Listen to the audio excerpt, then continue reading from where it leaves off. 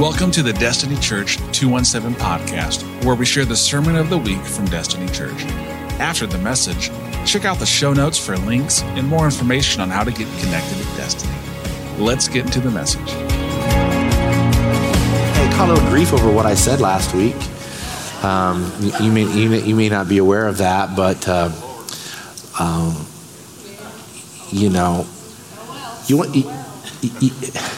you have to defend. You don't have to defend the gospel. You don't have to defend the Lord, but you do have to stand against things that are not right. And in our circles, being the church, those things that are not right are not whimsical in that, I don't like the color blue, right? We have standards, and this is our standard book, right? So if something is at variance with that, we just need to be able to take a stand and speak truth to those circumstances. And sometimes that doesn't always go well because people get their feelings hurt because they think that if you disagree with them, you hate them. And I don't hate anybody. I have been commissioned as a minister of the gospel to speak the truth, whether you all know this, whether you like it or not, right?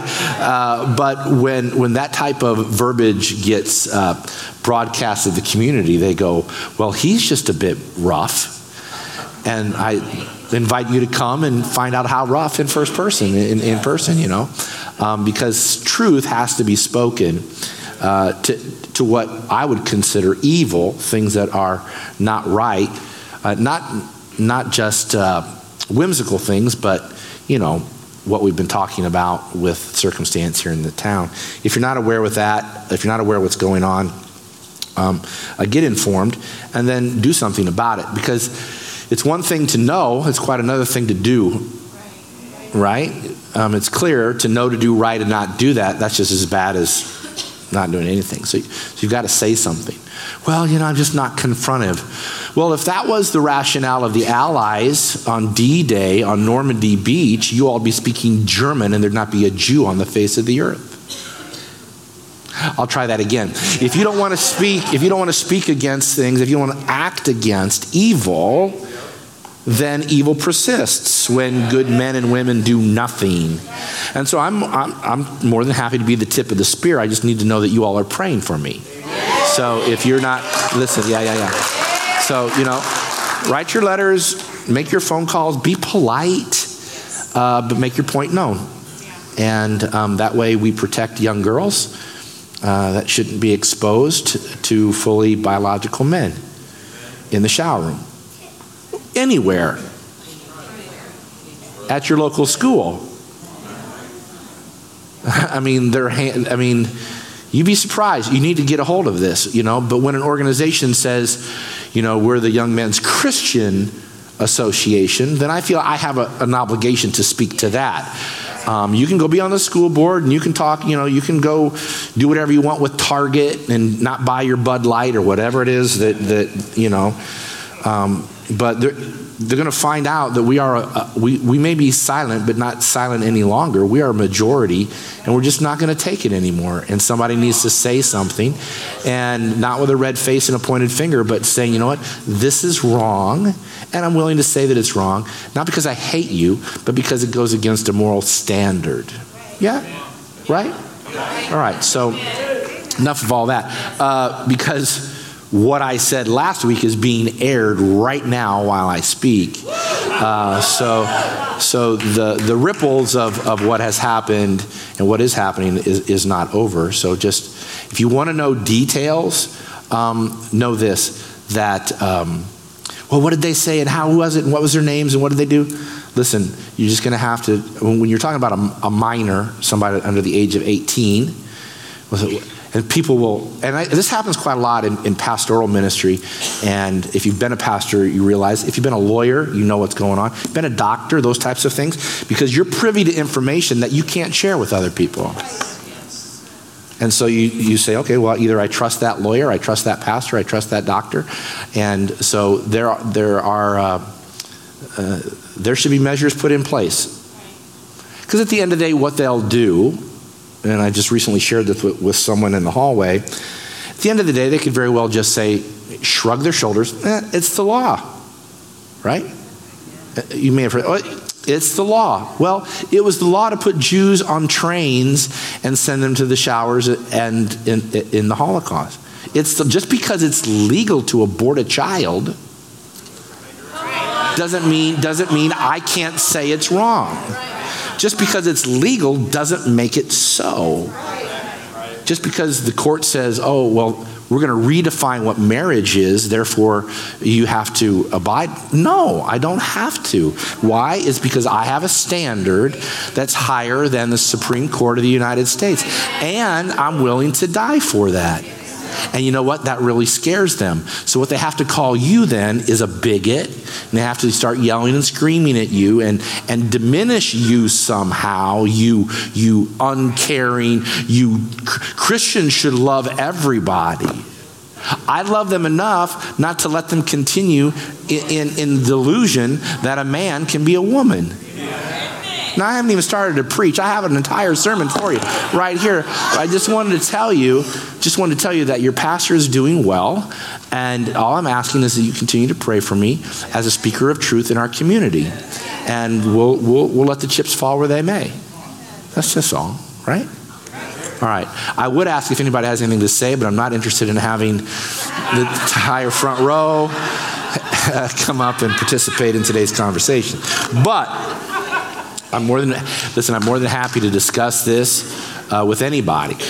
I've had very high representatives of organizations and people in the city that I have had conversations with, and some of them have said, oh, Eric, you're doing the right thing, man. Turn up the heat. And you'd be surprised who says that, but don't use my name. So they're willing to put their hand in the middle of my back and go ahead, Pastor. Go ahead, Pastor. And that's fine. That's fine. At least I know they're there. I know that, and they. I don't know if it all comes to whatever that they're going to say, oh yeah, I was with him all along. I don't know that that's going to be, but it does encourage me that there are people in high-ranking places in our city that go for it, Eric. Just tell the truth. Just tell the truth. And so I appreciate that. And then there are those that just shrug and say it's the law and just go about their life. And so at the end of the day, I just want people to love Jesus. At the end of the day, the gospel that I preach is that of you are a sinner and you're saved by grace and grace alone. That's my mission in life, is to tell people that they don't have to live in their sin. And part of sin is being deluded and believing untruth. And so I take the time last week and today to kind of stick my big toe into this situation because of the aforementioned reason, a Christian organization. It's not like, I haven't stood up here and said anything about Target or Bud Light or any of that other kind of stuff. I'm not that guy. But when we entrust our children to an organization that says they're Christian, I'm obligated to say something. And so please understand that. And I may say something again later. Who knows? But it's an interesting day in which we live. So praise the Lord. Yeah. So good worship today. I enjoyed worshiping with you this morning. That's always fun. I don't have a whole lot of time. I've got about a 3-hour sermon, but I'll give it to you here in about 20 minutes. Is that good? Is that okay? And then I'll let you go because we got the picnic tonight at 5. I have purchased 6 apple pies to be the pie eating contest pies. And I will participate and I will win. So if you would like to be second place, you can compete. If you want to be a part of the pie eating contest, see me after church and we'll get you on the list. It's going to be hilarious. Okay, last week we talked about 681 liters. 681 liters of wine. Remember that? 180 gallons of wine that was made from water. Where? In Cana. And when was this? Jesus' first miracle. So I thought, okay, we're on a roll. Let's look at his second miracle. Where did his second miracle take place? It took place at Cana also. His first miracle was at Cana. Then he went, did a few things, came back to Cana again. And it all happens in John chapter 4. So I'll just read the text to you, make a few comments along the way. Ready? John chapter 4. If you have your Bible, turn there. If not, we've got it on the screen. Beginning of verse 46. Once more, he visited Cana in Galilee, where he had turned the water into wine, just so you are up to speed. Verse 46. And there was a certain royal official, say royal official. That's somebody who worked for King Herod. All right? So get your first century goggles on, and you're looking at a royal official coming to Jesus. And the thing was, his son lay sick. Interesting to know he knew it was a son, but I digress. It was a son, he lay sick. And he was sick. The term son means he was probably 10 years of age or younger. That's the denotation of that word. He lay sick unto death, we know, in a town not far from there called Capernaum or Capernaum. I have a little map for you so you can get yourself acclimated. The little insert in the lower right-hand corner shows you the square box that you're looking at above. I put 2 red pins on the distance that this royal official traveled. The pin on the left is Cana, if you remember. It's just a few miles from Nazareth. That's where Jesus and the 12 disciples came from. First miracle. Now, second miracle is happening in the same town of Cana, where the marriage was happening, and a little bit later he shows up again, and this is what's going down. But the official is coming from Capernaum or Capernaum, which is on the northern edge of the Sea of Galilee. It's about 20 miles, and there's an app for everything. So you ask the app, how far can a horse travel in 5 hours? And it says 20 minutes or 20 miles. So it would take a royal official about 5 hours on horseback at kind of a horse gait, not running, because, you know, a horse can only... I want to act like I know this, but I just figured it out. I just studied it. A horse can only run like 2.5, 3 miles a gallop, right? And then they have to rest. So they make you think in the West they gallop all day long. That's not how it goes. They gallop, just like you. I mean, you can run to the buffet, but once you get there, you got to rest for a second. Then you can run back to your table. Same thing. So here's the distance, about 20 miles. The royal official from Herod's court has come now all the way to Cana. Why? Verse 47. Because he had heard. Faith comes by hearing, right? He couldn't have done that unless somebody told him, hey, Jesus is back in Cana. You know what he did just a couple weeks ago? He turned up with 681 liters of wine. Out of nothing, out of thin air, out of water, right? Dirty water. And so faith comes by hearing, and that he had heard that Jesus had arrived back in Galilee. That's the region that we're in. And he had come from Judea, which is to the south. And he went to him, and he pleaded and begged to Jesus to come and to heal his son. So he heard, then he went. So now he's in front of Jesus. Then he begs and pleads Jesus, come back to my house. Why? Because I have a sick son and he needs to be healed. So that's how it all went down. That's always the first step in any miracle, is to believe. Is to believe. He had faith that if I got to Jesus and Jesus would come back to my house, that something would happen, and I believe he could heal my son. That's what he believed. So then Jesus speaks, verse 48. He says, unless you people see miraculous signs and wonders, Jesus told him, you'll never believe. So what's going on here? Is he chastising them? No, he's talking to the crowd now. Remember, his first miracle was there. Hey guys, just keep it quiet. I'm just going to show it to the servants. But now he's beginning to come out and he's saying, listen, unless you all, where's Jeremy? If he's from Louisiana, he said, all y'all, which is like all of you and then all of you. All y'all have to have signs and wonders or you won't believe.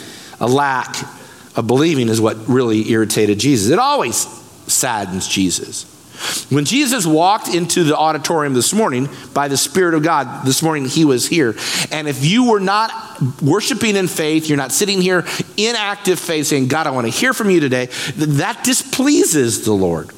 The thing that displeases God is a lack of faith. Time and time again in the scripture, when Jesus, God in the flesh, got sideways, oftentimes it's good. Come on, man. So you of little faith. Can't you just believe? Just believe. And he got a little ticked, and so he tells him that. Verse 49. So the royal official said, sir, come down before my child dies. The royal official comes to Jesus. Why? Because he believes that Jesus can perform a miracle. He does believe that Jesus can perform a miracle. I said he believes Jesus can perform a miracle. I don't believe that he believes that Jesus is the Messiah. You know why? Because he addresses Jesus as sir. He had heard that Jesus could do water to wine. He had heard about that. Now he's back in the hey, there's a miracle worker there. I need a miracle. I don't care who he is. It can be a witch. It could be a tarot card reader. It could be whatever. I just need this. And desperate people do desperate things. So I don't believe he thought that Jesus was the Messiah. He's just a very wealthy, to-do leader that said, I have a son who's about to die. I'm going to do, hello parents, I'm going to do whatever it takes to see that my child gets well. Yes? So he said, sir, again, he's a non-believer. He only believes in what Jesus can do in this circumstance. So get ready, here it comes, pay close attention. Verse 50, Jesus replied 7 words. You may go. Your son will live. Wow. That's all it took. Not a hanky. Didn't take oil. Didn't take anybody getting slain in the spirit. Didn't take anybody talking in tongues. Didn't take any of that. I'm not against any of those things. I'm just telling you, when Jesus gives a better word, I don't care what the doctor says. I don't care what the lawyer says. I don't care what anybody else says. And you could say the same thing. I don't care what you say. I care what the word has to say, and that's what I want to believe, because I stake my life on that. So he says, you may go, your son will live. And then the second half of that, the man took Jesus. Oh, there it is. He took Jesus at his word, and he what? He believed, here's the faith, he believed now that it would happen. He came in faith, he was given a word, he turned around and went the other direction with the same level of faith as he had before. Why? Because he's simply doing what he was told to do. He had faith, then he had to do, and watch, he had to add something to his faith. What's it called? Say obedience, look really smart. Obedience, he had to do something, that lined up with what he was believing. And so Jesus says, this is what you should do. He didn't question it. Why? He's a man of authority. Turns and walks away, and he starts riding back to his house. Love it. Absolutely love it. He's on his way. Verse 51. He was still on his way. His servants met him and told him the news that the boy was living. He was on his way. Listen to me, while he was walking in obedience. I don't know what level of faith he had. Okay, that's what Jesus said. Okay, I'm going to go back and see it. And I'm going to walk in. There are things that you need to be obedient to do that you do not yet see the miracle you're believing. And so you're slowing down, and it's desert heat. And maybe he was riding a horse, maybe he was walking. Either way, he was still on his way. He was walking, riding in obedience, and then the news of the miracle came. You've got to be on your way. You've got to be about doing what Jesus had told you to do. You just can't say, okay, well, if it's really, no, you must come. Please do not try to command Jesus. So he was on his way. His servants met him with the news that the boy was living. The boy was alive. He was doing well. He's amazed. I mean, you would be, right? Are you in the dad's shoes? I'm in the dad's shoes. I need my son healed. Jesus says, go, your son's healed. Go. I'm headed back, and I get news. This is another testament to the fact that I don't believe that he believed in who Jesus was. He was just looking for the miracle, because the official still wasn't convinced it was Jesus that brought the healing. How do I know? Because he wants to verify when this all went down. Look at the next verse. So what did he do? He got the news that his son was healed. So then he inquired as to the time, verse 52, when his son got better. I want to see if this really was the Jesus miracle or just a coincidence. So guys, you tell me my son's better. When did he get better? Well, they said to him, the fever left him yesterday at the 7th hour. Sunrise, 6 a.m. Days begin and end sunrise, sunset in the Jewish tradition. So the day begins at sundown. Long story. So when you start at 6, the 7th hour is going to be 1 p.m. So they basically said, hey, at 1 o'clock yesterday, boom. It wasn't gradual. All of a sudden, bam, the fever broke. Just like that. Just like my daughter laying in the emergency room, laying in ICU at St. John's with an unknown infection in her throat, swelled shut, intubated, couldn't breathe.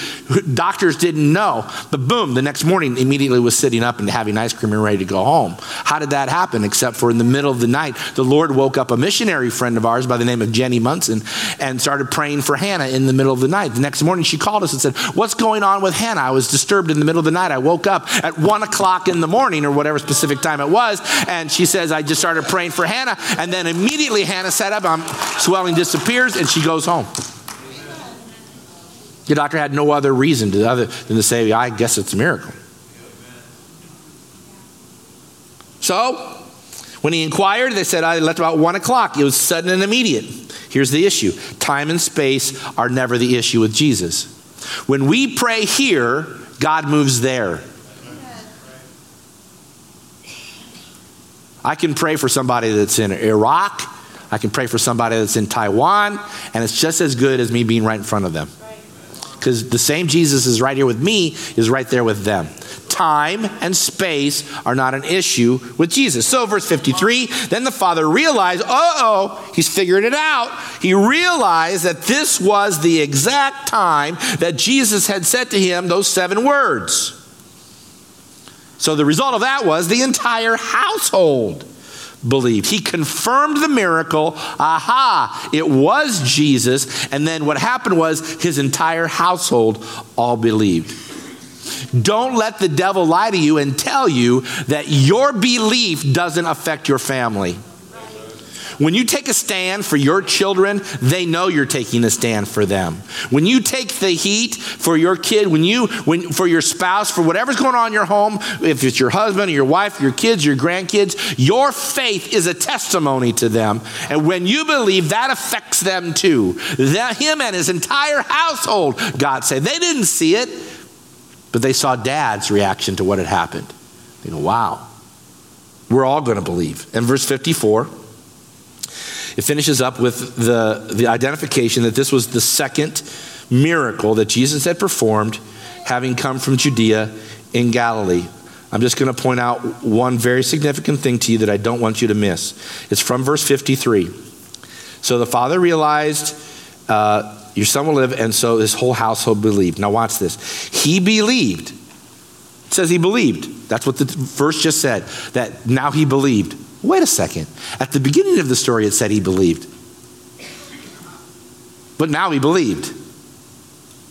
How did he believe enough to go ask for the miracle? And then at the end of the story, it says, and then he believed. Right. Wait a second. It said at the end, why would he believed? That's why he got on his horse from Capernaum and went all the way to Cana. Because he believed that Jesus could heal his son. But then after it came to pass, it says he believed. How's that possible?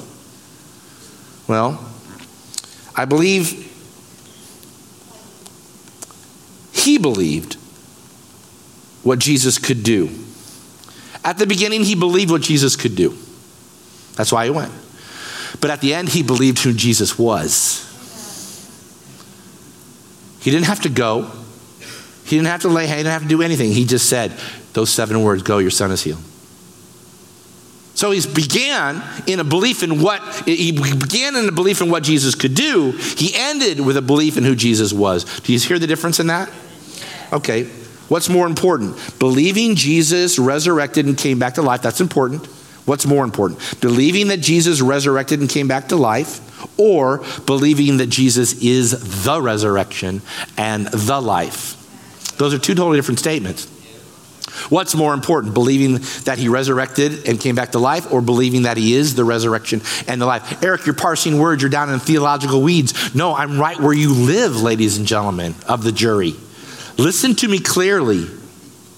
The devil believes that Jesus was resurrected and came back to life. The devil believes that Jesus was resurrected and came back to life. He saw it with his own eyes. So what's more important? It's believing that he is the resurrection. Resurrection, now this may be a little, I've said this before about God, but it's the same for Jesus. God, please, I sprung this on my sister yesterday, and she kind of gave me and she's been a pastor, so she kind of tilted her head at me, but I think she had to agree with me because I had her arm way up behind her back when I convinced her. Listen, it's not heresy, it's just to prove a point. God is not alive. God is not alive. God is life. If I say he's alive, that means that life is holding him. But life doesn't hold God. God holds life. He is the resurrection. He is life. See what I mean? This is the difference in belief. You're going to talk with people all day long. And, I believe Jesus is resurrection. I believe Jesus resurrected. You can say the Apostles' Creed all day long, but do you believe he is the resurrection? Is he life itself? Yes, and that's what this Roman official figured out. Jesus resurrected? Yes, but he is the resurrection. So, here it is. He started out like we all do. This royal official started out like we all do. What is that? Show me. Show me. Seeing is believing. Desperate father, I just need help. I heard you can help. I'm here. So then Jesus turns the table on him in the second miracle. He says, I'm not going to go to your house. That would irritate me, particularly if I rode on a horse all day long to get there. And I am somebody. I'm a Roman official. Who are you? You're the son of a carpenter. Look how ugly your shoes are. You got dirt on your fingernails. You're going to do what I tell you to do. No, but he listened. And he did.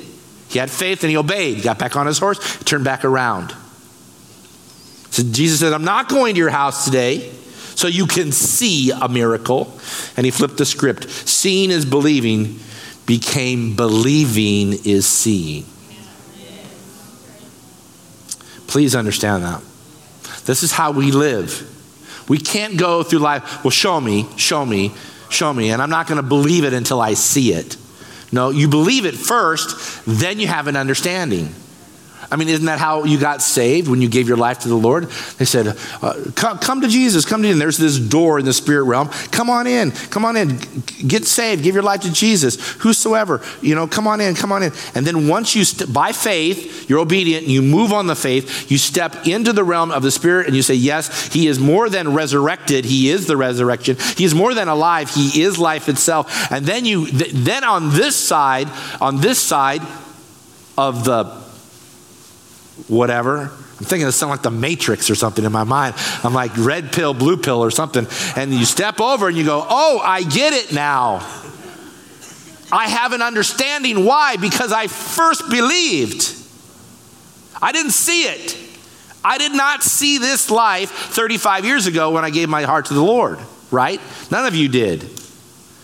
So you start with what? Believing, then you see. This show me stuff, we've got to make sure that we don't fall into the trap of the Roman official here. Hebrews 11:1, faith is being sure of what we hope for and certain of what we don't see. Certain of what we don't see. It's not what Jesus can do. It's not what Jesus has done. It's who he is. Yes, it's important what Jesus can do. That's why the Roman soldier, that's why the royal official got on his horse and rode to see Jesus, because of what he could do. Don't come to Jesus for what he can do. Come to Jesus for who he is. And then you'll get all that. Seek first the kingdom of God, then all that other stuff. That's why we believe. That's why we obey. We obey the word of the Lord. Faith is not what you feel. It's what you do. Jesus replied, you may go, your son will live. 7 words. And the man simply took Jesus at his word. I don't know how the man felt, but feelings had nothing to do with it. What did Jesus say? Do that. I don't feel. My 5-year-old, how old's Liberty? The 5-year-old granddaughter this morning. She didn't feel like coming to me when I said, come here. She looked at me and she said, no. During prayer time this morning, during communion. I said, oh, no, that's not how this goes. So I snatched her up and we went outside and we had a little conversation about it. You do what the Father asks you to do. Hello, Christians. We have a Heavenly Father. I love those first 2 hymns today. It's nice to sing truth from 350 years ago. You know, that's just good sometimes. Does my heart good. So here's the application. We move from miracle to wine, the water to wine, right? What is that? That's nature. That's elements. That's things. That's circumstance. God, I need you to do this. God, I need a new job. God, I need some money. God, I need some food. God, I need some stuff. That's water to wine stuff. That's things. That's Jesus' power to do that. He just, boom, he just does it. That's power. And those are awesome times. But what he does, that's in his first miracle. But what he does in his second miracle, same place, is something else. He brings it up to a whole nother level. He says, we're not talking about water to wine. We're not talking about your job and your money and all these things that I can just, that's the power that I have. But in my second miracle, let me demonstrate to you something that's going to blow your mind. It's called my authority. She's healed. Go. What? What? A policeman has power and authority, right? The power is the weapon. Stop. That's power. Okay. But he also has authority. He just goes, stop. And you stop. I would much rather just stop because the Lord tells me to stop. I'm not looking to have the Lord draw down a 357 on me and say, Eric, you stupid lump of human. Stop that. Right? You will either fall, the gospel says, you'll either fall on the rock or the rock will fall on you. Those are your choices.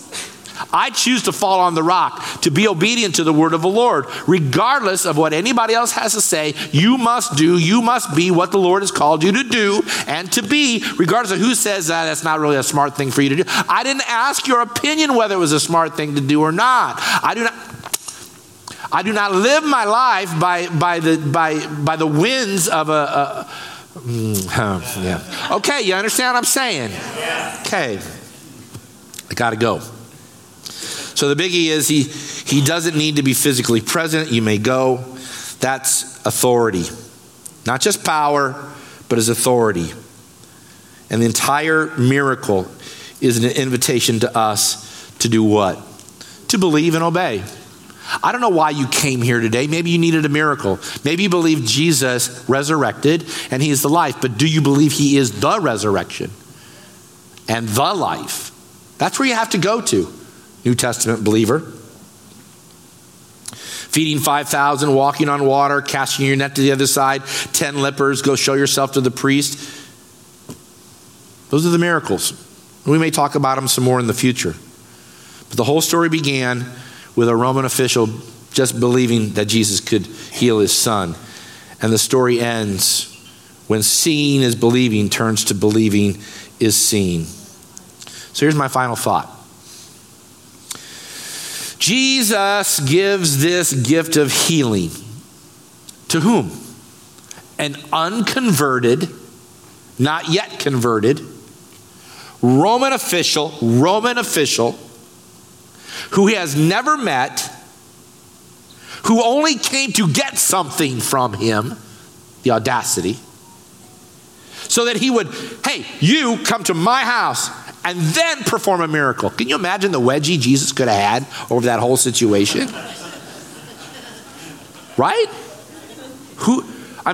He's a non-believer. He's coming here. He's demanding things of me. He's asking things of me. Come to my house, heal my son. I'm like a dog and pony show. Do what I tell you to do. Jesus says, seeing isn't believing. Believing is seeing. Go. Your son is healed. And he could have fought it. He could have had a bad attitude. And he could have just stayed there. But he didn't. He did. He obeyed. He added obedience to his faith. He did what the Lord told him to do. These are the elements for your miracle. I don't care if you're here today and you're a witch or a warlock and you need healing in your body. God, by his grace, could potentially heal you today. I believe he wants to heal you today. You don't even love him. You came here because you got ill intent, or you don't want to be here. You have no, but Jesus could, and you come forward in just a few minutes in the altar and have the prayer team pray for you. Boom. You could potentially, why? Because of grace, God's riches at Christ's expense, unmerited favor, just because he's good.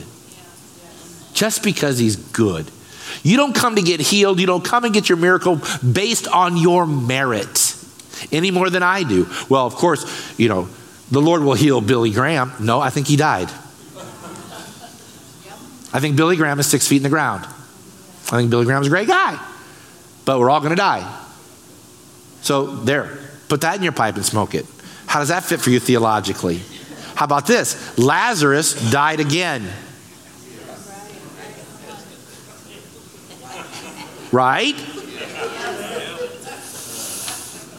Think about it. You have to add some obedience to your faith. So when God says, listen, now's the time, do this, do that, then just do it. And leave the consequences to the Lord. His grace. He decided to heal the boy because of his grace, a free gift. Because Matthew 21:22 says, if you believe, you will receive. Stand up with me today, would you please?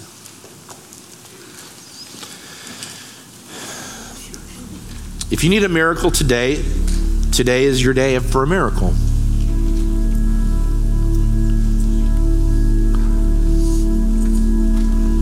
In your body, in your family, in your home, in your circumstance. Well, I'm not good enough.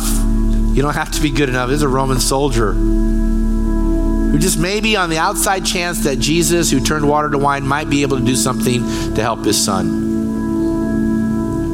So if you need a miracle, you can come to these altars today. You can step out. Prayer teams, come on down. We're here to pray for you. Every week, we're here to pray for you. So if you need a miracle, boom, just step out, just like that. And we'll pray for you. Not a counseling session. They're going to say, what can we pray for you for? You're going to say, I need a miracle. I need la, la, la, la, la. And then they'll pray for you. And when they pray here, God can move there. In your home, in your job, at your family, whatever's going on. It's just that simple. We make it too hard. God loves you.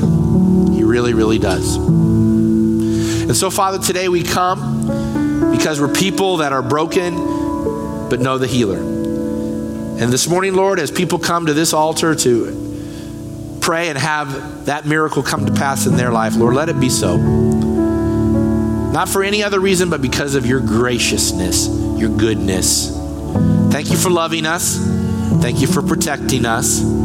Thank you for giving us wisdom. Help us, Lord, to speak truth everywhere we go, to be people of honor and integrity, trusting you, loving you, putting you first in our homes, that our faith might affect our family, our children and grandchildren. God, that you would be lifted up over this city, that God, you'd be lifted up over this church and over our lives. For your glory today, God, we put these things into your hands. And thank you for your patience with us, that when we stumble and fall, you're there to pick us up and to help us. Lead us not into temptation, but deliver us from evil. For thine is the kingdom and the power and the glory. For how long? Forever and ever. Amen. As we conclude this podcast, we want to take a moment to say thank you for listening. If you enjoyed this message, please consider subscribing to receive our weekly podcast on your device. Check out the show notes for links to our website, more information about this message, or to support our ministry. You've been listening to the Destiny Church 217 podcast, your place for real, relevant relationship.